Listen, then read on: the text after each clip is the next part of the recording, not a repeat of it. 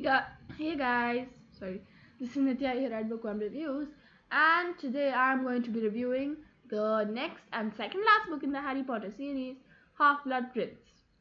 Now, Half-Blood Prince is literally an amazing book. It is my second favorite book in the whole series, and I love it. There's a little more romance in this book between Harry and Ginny, and Ron and a person who I shall not mention, otherwise you shall get confused and really cry a lot because he is meant to be with his one and true love, and another person who I should not mention until you've read it because spoilers alert. Anyways, so the main plot of this book is Sirius Black has died. Sad, I know. And Voldemort is back, big surprise, in the open. Everybody knows he's back, and everybody now believes Harry. And it's like, sorry, Harry. And everybody believes in him again, and everybody's again staring at his scar.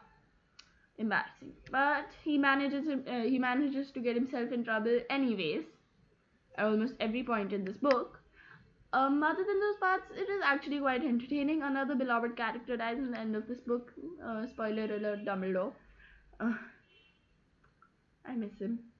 And also a lot of new characters are introduced, but this book is really one of the best.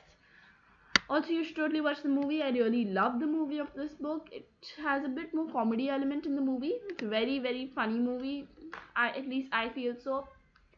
And you should totally watch it. I totally recommend it. It is definitely 9 or 10 plus, a lot darker than the rest of the books, and must read. Bye.